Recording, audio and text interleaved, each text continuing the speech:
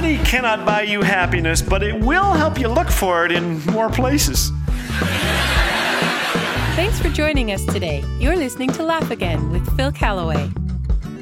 No one thinks millionaires have problems, but Mr. Yale sure did. The rich man owned an unusual plot of land 100 feet long but just a few yards wide. So he approached Mr. Smith, the neighbor to the east. Would he purchase the lot? Smith hadn't much use for it. "I'll take it off your hands as a favor," he said, and made a cutthroat offer. Yale blew up. "That's 1/10 of what it's worth." Jones, the neighbor on the other side, said, "You can't build on it, so here's my offer." He bettered Smith's sum by just a few dollars. Yale was furious. "I'll show you," he yelled. And so the bitter millionaire built a house that ran the full length of his property and was just 5 feet wide. The house was filled with tiny rooms, most barely able to hold a stick of furniture. Neighbors complained, people talked. Yale didn't care. He moved into his uncomfortable house, condemning himself to a prison of revenge. There he remained until his death. They are called spite houses, monuments to hate. Boston's smallest was built when two brothers inherited land. While the one was away in the military, the other built a large home for himself on the land. Upon returning, his soldier brother erected a tiny spite house to block out the sunlight and spoil his brother's view of the nearby river. I read these stories and I shake my head. But I too have been imprisoned by bitterness, by acid-injected memories that race through my mind late at night. Self-pity, resentment, rage. It's a bitter cycle. But the memories swirl, stealing our joy, leaving us in a prison every bit as real as Mr. Yale's tiny spite house.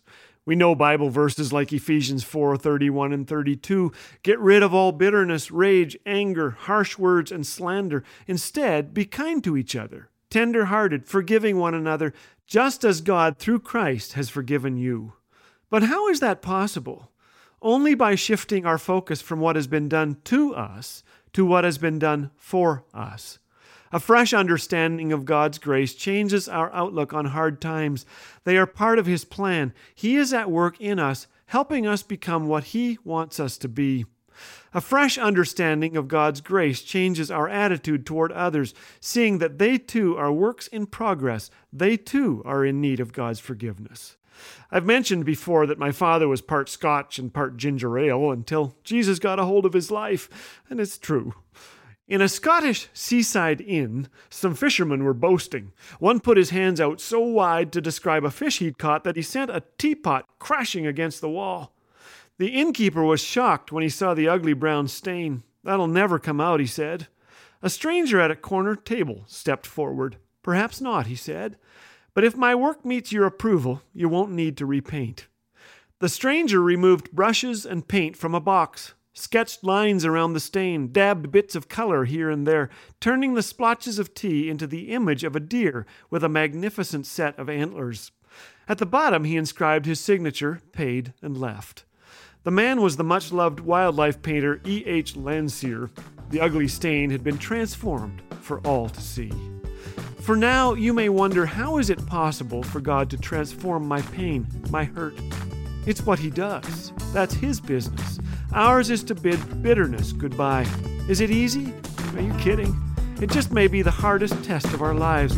But today, let's focus not on what has been done to us, but on what God's Son Jesus has done for us on the cross. May God give us the strength to walk in His steps today.